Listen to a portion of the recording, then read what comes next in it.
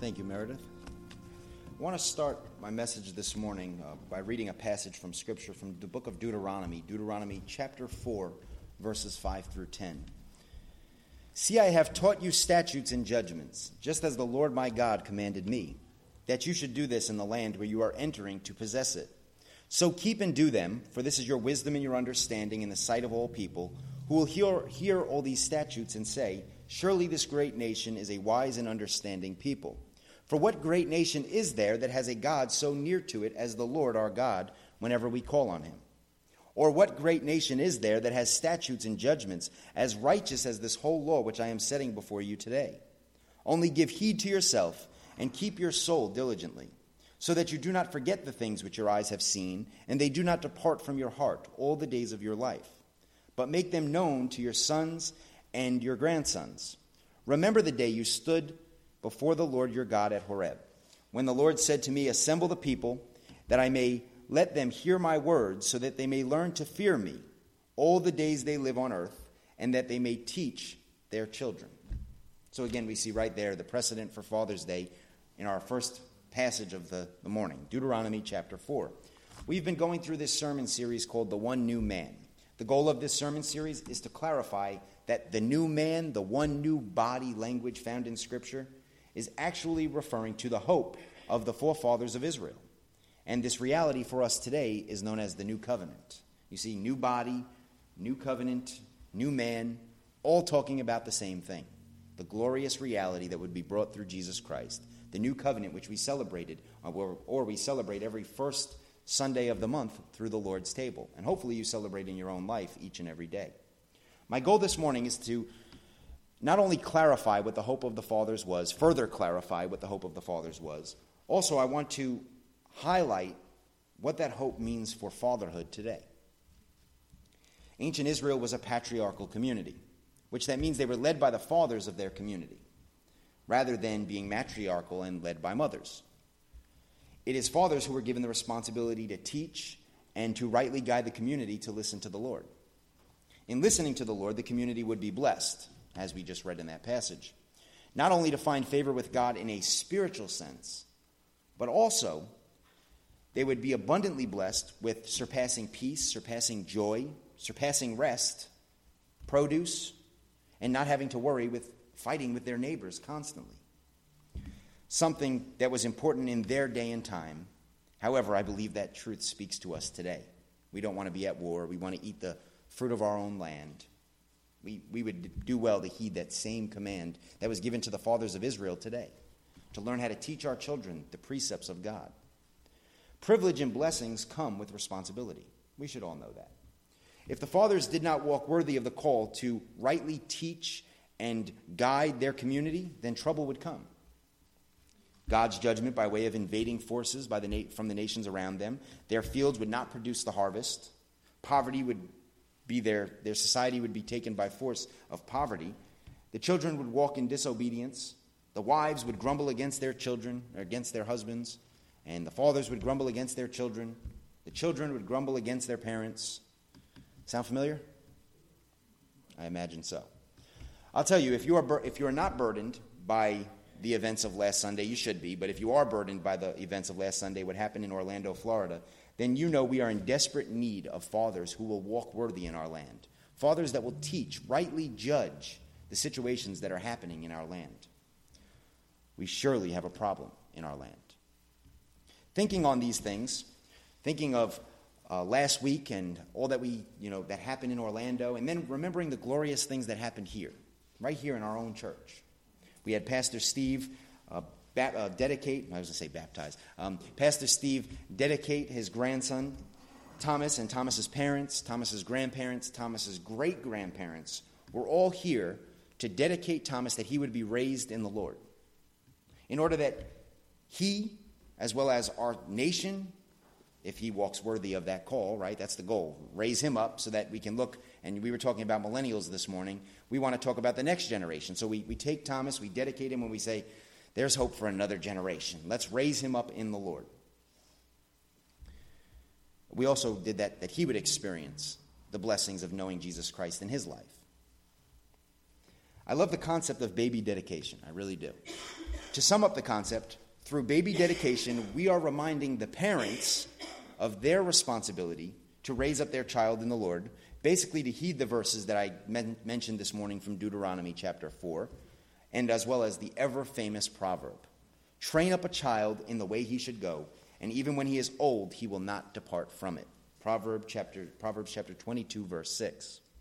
The hope of the fathers was to live in this reality, to enjoy their own land, to enjoy the fruit, to not be at war with their neighboring people, to have rest, to have joy, to have peace, to be able to declare, this is the day that the Lord has made. I shall rejoice and be glad in it.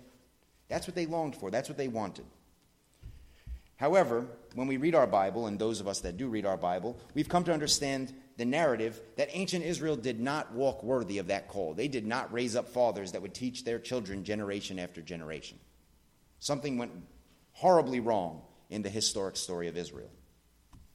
Spend some time reading through Joshua, Judges, as well as Kings to read the historical details of how Israel walked in opposition of what fatherhood truly is.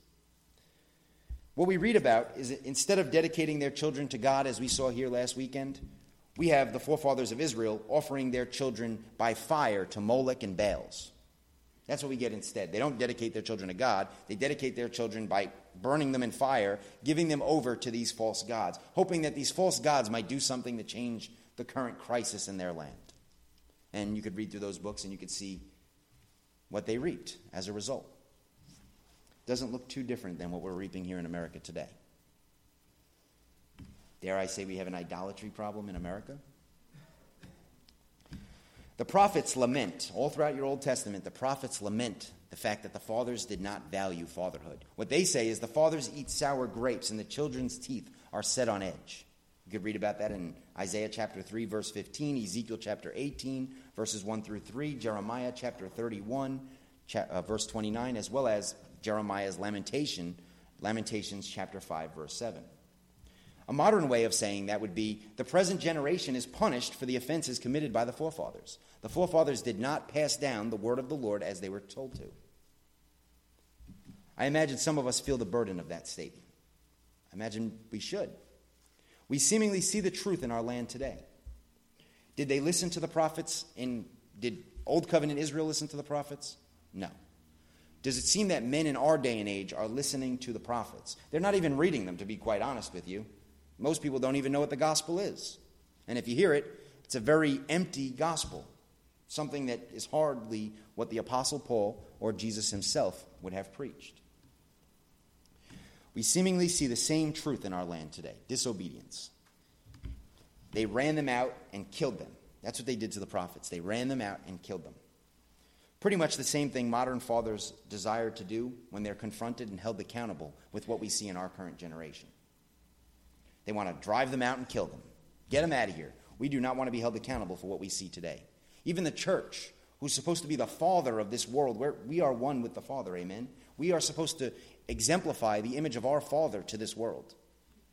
Even the church runs in confusion, doesn't even know the gospel of the Father, doesn't even know the Father half the time. And then the church doesn't want to be held accountable or responsible for what we see in this generation, right? We don't want to be held accountable to that. That mess is our job to fix. That mess means we did something wrong? No, I'd rather drive them out and kill them. Get rid of those prophets. Please allow me to qualify my use of the term father this morning. Someone who first thinks or does something, a person who begins something. Okay, that's a father. The word I'm using as to qualify father would be a progenitor, somebody that would pass on something, somebody that would be the beginning of something. Adam was the progenitor of the Israel race. He was the beginning father of their race. That's why they were defined by sin and death. Adam. Remember Adam? And then their goal was, remember Adam before he did that? That's what Israel would have wanted. Remember what Adam had with God before sin and death? That's what we want. That's what Abraham wanted. That's why when we read this morning in our devotion, that when Abraham saw Jesus Christ and heard that gospel of Jesus Christ, that he rejoiced because he had saw the day of the Lord. You see, Abraham knew that what Adam had prior to sin was summed up in Jesus Christ. That's our gospel. That's the one new man. That's the new covenant. It's where sin and death abounded, grace will abound all the more. Another way I would describe father is something that is a model for something else. something that begins to develop something else, something that mentors something else. And then obviously we know biologically a father is one that brings children into this world. So fatherhood, which we are celebrating today, is the celebration of those who had laid the ground for us and who we have the responsibility of following. Biologically, and fathers by adoption, are the natural representation of what the church is called to be in the world today. That's a hard command on fathers, isn't it? You fathers today are an example of what the church is called to walk worthy of, if indeed you walk worthy of your calling. So it's almost the natural fathers in our world are called to be the image of what the church should be learning from. We should be able to look at the fathers of our society and say, that's what we need to be. Sounds like a scary place to begin, doesn't it? If we just start pointing at every father in our culture today, let's just start pointing to them and saying, that's what we should be.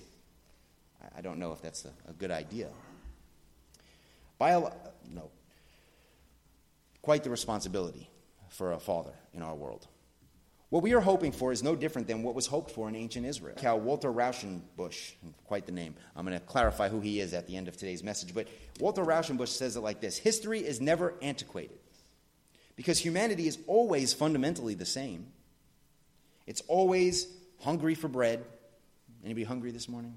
Right? You're always hungry. We're always sweaty with labor, always at work, always doing what we have to do to get things done, always struggling for rest from nature, from the hostile people around us.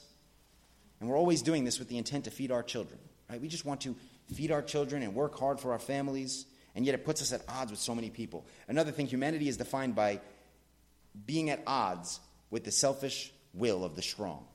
I know that speaks to somebody in our generation today, that we're always at odds with those, the strong, that are seeking to say, I want much for my children, and I don't want anybody else to have anything. Just selfishness drives our society. No different than ancient Israel. Sadly, today, many are pushing aside, and dare I say, killing the prophets who are seeking to speak the reality of a revolution within Christianity. The prophets, who many have said were the beating heart of the old covenant, spoke mysteriously about the kingdom of God, the new heavens, the new earth, the resurrection from sin and death. The day when people would no longer say the father's teeth are set, fathers have eaten sour grapes and the children's teeth are set on edge. They longed for that day when that would be fulfilled. Walter Rauschenbusch also says, a comprehension of the essential purpose and spirit of the prophets is necessary for a comprehension of the purpose and spirit of Jesus Christ and genuine Christianity. So now again, if we don't know the prophets, can we know the gospel? No. If we're killing the prophets and driving them out, can we understand the gospel? No. No way. Would you believe that my understanding of Jesus Christ fulfilling all that the prophets desired has put me out of what we call quote-unquote Orthodox Christianity?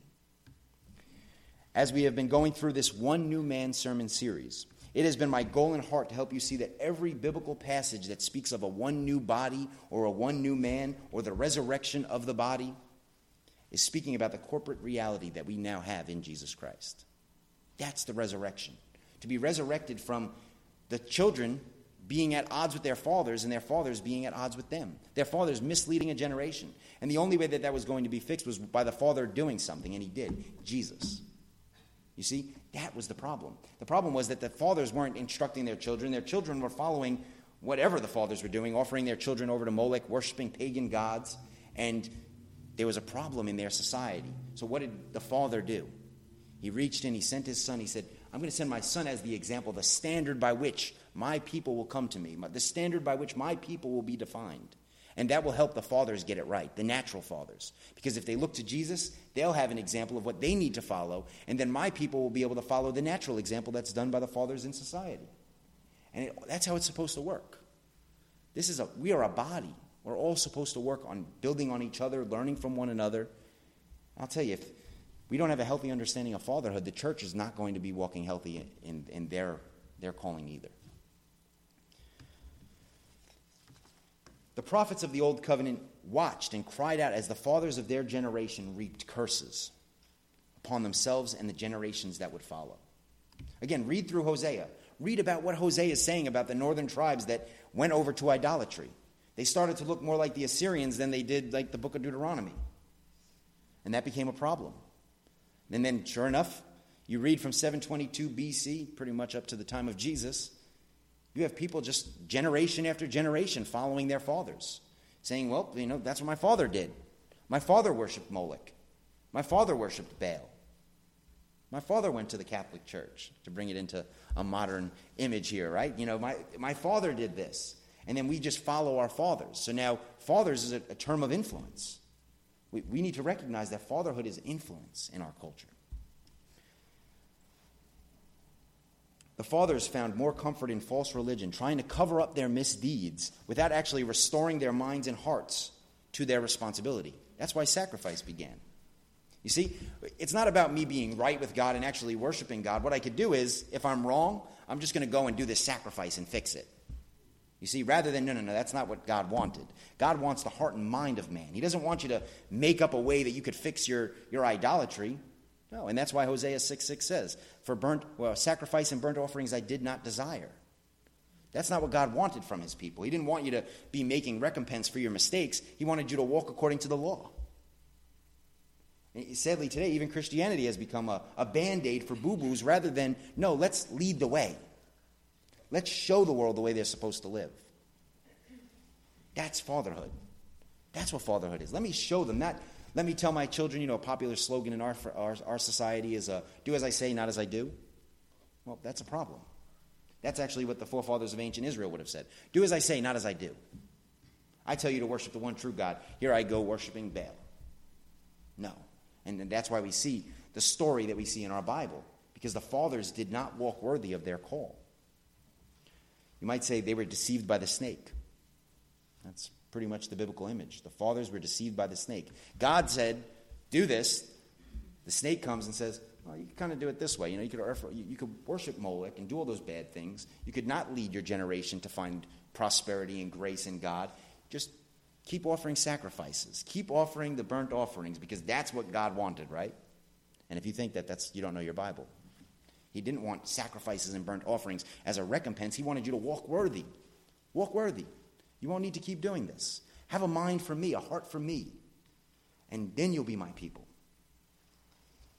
The prophets cry out again and again, reminding the fathers that they did not desire sacrifice and burnt offerings. No, outward religion would not make up for the devastation they had brought upon themselves in the generations that would follow them. That would not work. I want to take us to a couple of the prophets this morning. Micah, one of the earlier prophets, he says this, in talking about what God would require of man. He says, He has told you, O man, what is good, and what does the Lord require of you, but to do justice, to love kindness, and to walk humbly with your God. Not burnt sacrifices and offerings and all these things you keep mustering up. No. Again, I'm going to repeat it. He has told you, O man, what is good and what the Lord requires of you, but to do justice, to love kindness, and to walk humbly with your God. Real quickly, I just want to explain that. To do justice means to rightly look at the situations in our world and be able to offer the true knowledge, what that situation truly is. Again, we're reading through Judges at the Bible study on Thursday night.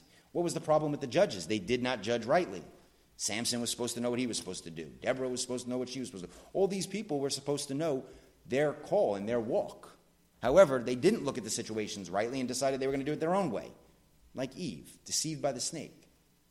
And that's pretty much what led Jewish culture, was judges not judging rightly.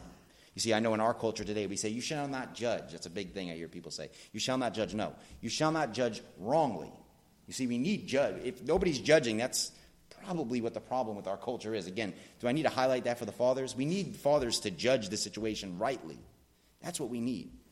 There's no not judging. It's judging things with a proper scale, a proper measurement. Jesus says, by how you judge, you will be judged. So, again, we need judgment. Kindness. Hopefully I don't have to qualify what kindness is for everybody here today. And to walk humbly with your God. Be broken. Recognize that we're not going to be perfect. And if you think you're perfect, maybe you need to spend more time in prayer and ask God to remind you. Or live a day and you'll figure it out. Again, we're supposed to be humble. We're supposed to be broken before God. He desires a broken and contrite spirit. He wants a broken people that will say, it's not me that's perfect, it's Him that's perfect. It's not me that's doing the things that get me the straight way to heaven. It's Him that gets me the straight ways to heaven. Amen? So I just want to read one more from Isaiah. Again, now you have Isaiah's prophesying almost 300 years later. And let's see what he has to say. Isaiah chapter 1, I'm just going to read 2 verses 15 and 16. So when you spread out your hands in prayer, I will hide my eyes from you. Yes, even though your prayers may multiply, I will not listen. Your hands are covered with blood. Wash yourselves, make yourselves clean, remove the evil of your deeds from my sight, cease to do evil, learn to do good, seek justice, reprove the ruthless, defend the orphan, plead for the widow. We'll read it one more time, verses 15 through 16. So, when you spread out your hands in prayer, I will hide my eyes from you. It doesn't sound like God's very happy about 300 years later. Even if you multiply your prayers, I will not listen. Wash yourselves, make yourselves clean, remove the evil from my sight, cease to do evil, learn to do good. Here you go. Learn to do good. Seek justice. Rightly judge the situation. Reprove the ruthless. And trust me, we have plenty of them. So we got a lot of reproving to do. Defend the orphan. Again, we have a lot of them. We have a lot of defending to do. Plead for the widow. I think it goes the same. We have a lot of work to do. You see, that's how we find God moving in our situation. Our nation cries constantly about how God's not moving, God's not doing anything. Are you reading the same passages as I am? We need fathers to lead and walk worthy of the things that we're called to do. And then we'll see God move in our land. God, I have no problem with God telling us right now, no, I will not hear your prayer because you're not walking worthy. You're not even seeking me the way that you're called to seek me. I'm glad to say that here at our church, we know that God does hear our prayers. Amen? So, what we have covered, and we'll cover a bit more, is that the gospel being preached by Jesus and the apostles is that it's in and through Jesus Christ. The hope of Israel is found, the dead are raised, which rather than an obsession with this seeming zombie apocalypse that's going to happen at the end of the world and all that strange stuff, we know that resurrection of the dead simply means a new and living way for us to enter into the presence of God. Because the other way was dead. The other way, if you look, go try to get to the temple and find the presence of God. Tell me how you end up. You're going to look at a bunch of rocks and a heap of rocks and a wall. That's pretty much where that's going to get you, is a wall of prayer. I am not hearing your prayers. Broken. The new and living way that has been opened up, the resurrection of the dead, is that now through the body of Christ, through Jesus Christ, we have the opportunity to enter into the presence of God. That's a gospel. As we've discussed, the Apostle Paul says again and again that he preached nothing other than what was revealed in the law and the prophets. Walter Rauschenberg notes that our philosophical and economical individualism has affected our religious thought so deeply that we hardly comprehend the prophetic views of an organic national life, national sin, and salvation. There's the problem. We've become such an individual people that we don't even understand how my individual life affects the corporate reality of God's people. We've completely missed the corporate understanding of the gospel, and it's become just about me. That's if you want to know how the church as a father is leading a generation, we've made it completely about us. Completely about us. Selfishness at all costs. In understanding the prophets in their proper context, we see them speaking of what we would call organic totalities, right? They're talking about a whole group of people. When we read that word body, you Gentiles are in a body. Yeah, you're in a corporate body. You Jews are in a corporate body. Us Christians are in a corporate body. That's the reality that the prophets are talking about. Corporate stuff, organic totalities, not individuals. I have mentioned a man named Walter Rauschenberg a couple times in this message. Dare I say that he is a father that speaks to us from the early 1900s through his famous writing, Christianity and the Social Crisis in the 21st Century. In his time, he remarked that Western civilization is passing through a social revolution unparalleled in history for scope and power. Its coming is inevitable, and I believe he's right on. I believe we're experiencing that in our day and age. In summing up the details of our message this morning, we need to see the importance and influence of fathers. We really do. Just as the fathers are called to influence a generation, either in a positive or negative way, the lack of fathers or the lack of clarity on what fathers are called to do will also lead a generation in a negative or positive way. And we're experiencing that. Prayerfully, in coming to a Christian church this morning, you are clear and know the gospel of Jesus Christ. That dying to ourselves, we come alive in and through Jesus Christ. That my identity in and of myself, whatever I choose to identify myself with outside of this identity in the body of Christ, will not lead to salvation. Will never give me the peace, the joy, the happiness that I desire. And it will not lead to peace. It will not lead to peace if we focus on individual identities and my identity outside of Christ. Whether it's race, creed, religion, sexual identity, none of that will give us salvation. There's only one identity that matters, and it's our identity here in the body of Christ. That's the identity that we will find the love, the peace, the joy that we all long for. Again, it's what the ancients hoped for. It's nothing different. Humanity is always the same.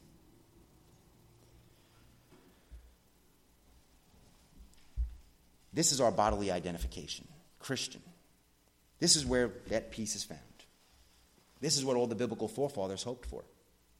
Walter Rauschenberg also made the following statement: the essential purpose of Christianity was to transform human society into the kingdom of God by regenerating all human relations and reconstituting them in accordance with the will of God. And how did he do that? Through the body of Christ. Here.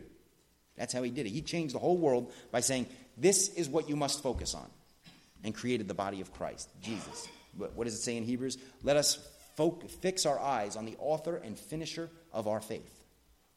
I like that. Finisher of our faith. Amen. The forefathers of Old Covenant Israel were called to be an example, however they failed. However, in and through Jesus Christ, we prevail. We can show the world the image of God and the love of God and the knowledge of God by simply raising the standard of Jesus Christ. Not ourselves, but the standard of Jesus Christ. In closing remarks, I want to share a couple quotes from a church father which highlight the importance of gathering as his body and being informed of our responsibility.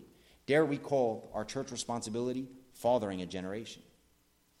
Ignatius of Antioch was a second century bishop, of whom it was said that he was the little child who was placed in the midst of the disciples in Matthew chapter 18. They say that was Ignatius, and church history, church tradition says that. Ignatius, as he was being led to the martyrdom for his faith, wrote 7 letters to different churches that he had come to know. Some of the ones that we're familiar with, Ephesus, Philippi, and a couple others that we're not so familiar with, Magnesia. Those aren't places that we really read about. So either way, as Ignatius was being led to his martyrdom, he had written these letters, and I want you to find the power in what he said. This is the 2nd century, so it's one generation after what we're reading about in our Bible. He says this: try to gather together more frequently to celebrate the Lord's table and praise him. For when you meet with frequency, the enemy's powers are overthrown and his destructiveness is undone by the unanimity, I said it right this morning, unanimity of your faith. There's nothing better than peace, by which all strife in heaven and on earth, it doesn't say that actually, it says in heaven and earth, interesting difference there, all strife in heaven and earth is done away. You will not overlook any of this if you have a thorough belief in Jesus Christ and love him. That is the beginning and the end of life. Faith, the beginning, love, the end. And when the two are united, you have God. And everything else that has to do with real goodness is dependent upon them. That seems to be a principle that could speak to us. I have only touched on the plan in reference to, you ready? The new man, Jesus Christ, 2nd century church father. And I'm the heretic. I have only touched on the plan in reference to the new man, Jesus Christ, and how it involves believing in him and loving him and entails his passion and resurrection. Break one loaf. Again, be in unity. Break one loaf, which is the medicine of immorality and the antidote which wars off death but yields continuous life in Jesus Christ. So that's the plan. Be here. Be present. Be in Christ. And thus, by his resurrection, he raised a standard to rally his saints and faithful forever, whether Jews or Gentiles, in one body, his church. And last, we are not called to be Christians. We are not only to be called Christians, but we are to be Christians. Amen? Can I ask the fathers and those who are called to fatherhood to please stand this morning? Just a quick benediction, and then we'll be done. Each of you are called into the natural image of fatherhood, which the corporate church is called to learn from. We are only as strong as our weakest link. Therefore, it is important that each of you know full well and walk worthy of your calling. You have been given a blessing and a responsibility. Raise up your children in the way that they should go, in the discipline and instruction of the Lord. Do not provoke them to anger. Instruct them how to be a blessing to your family by value and honor. Let us work together in all your families and in our world to show that the Lord desires to be worshipped in spirit and in truth, which is exemplified through our lives. Rightly judging all things, bringing forth justice, and equality to all men, showing the kindness that has been shown to us through our Lord, and walking humbly with our God. Thank you, men, for your service in the kingdom. Amen. Join me in prayer this morning. Please join me in prayer. Heavenly Father, Lord, I thank you for those that are called into the service of fatherhood this morning, Lord. I thank you and I pray that you will empower them and their families. Lord, give them the spirit and the knowledge to rightly judge all situations, to be kind to those that we are called to be kind to, Lord. That is all men around us, as well as to walk humbly with you. Lord, give us the spirit to walk in that manner. Glorify yourself through these fathers. Glorify yourself through your church. And Lord, be ever glorified through your plan that you have given us, that we can die to ourselves and find life in you.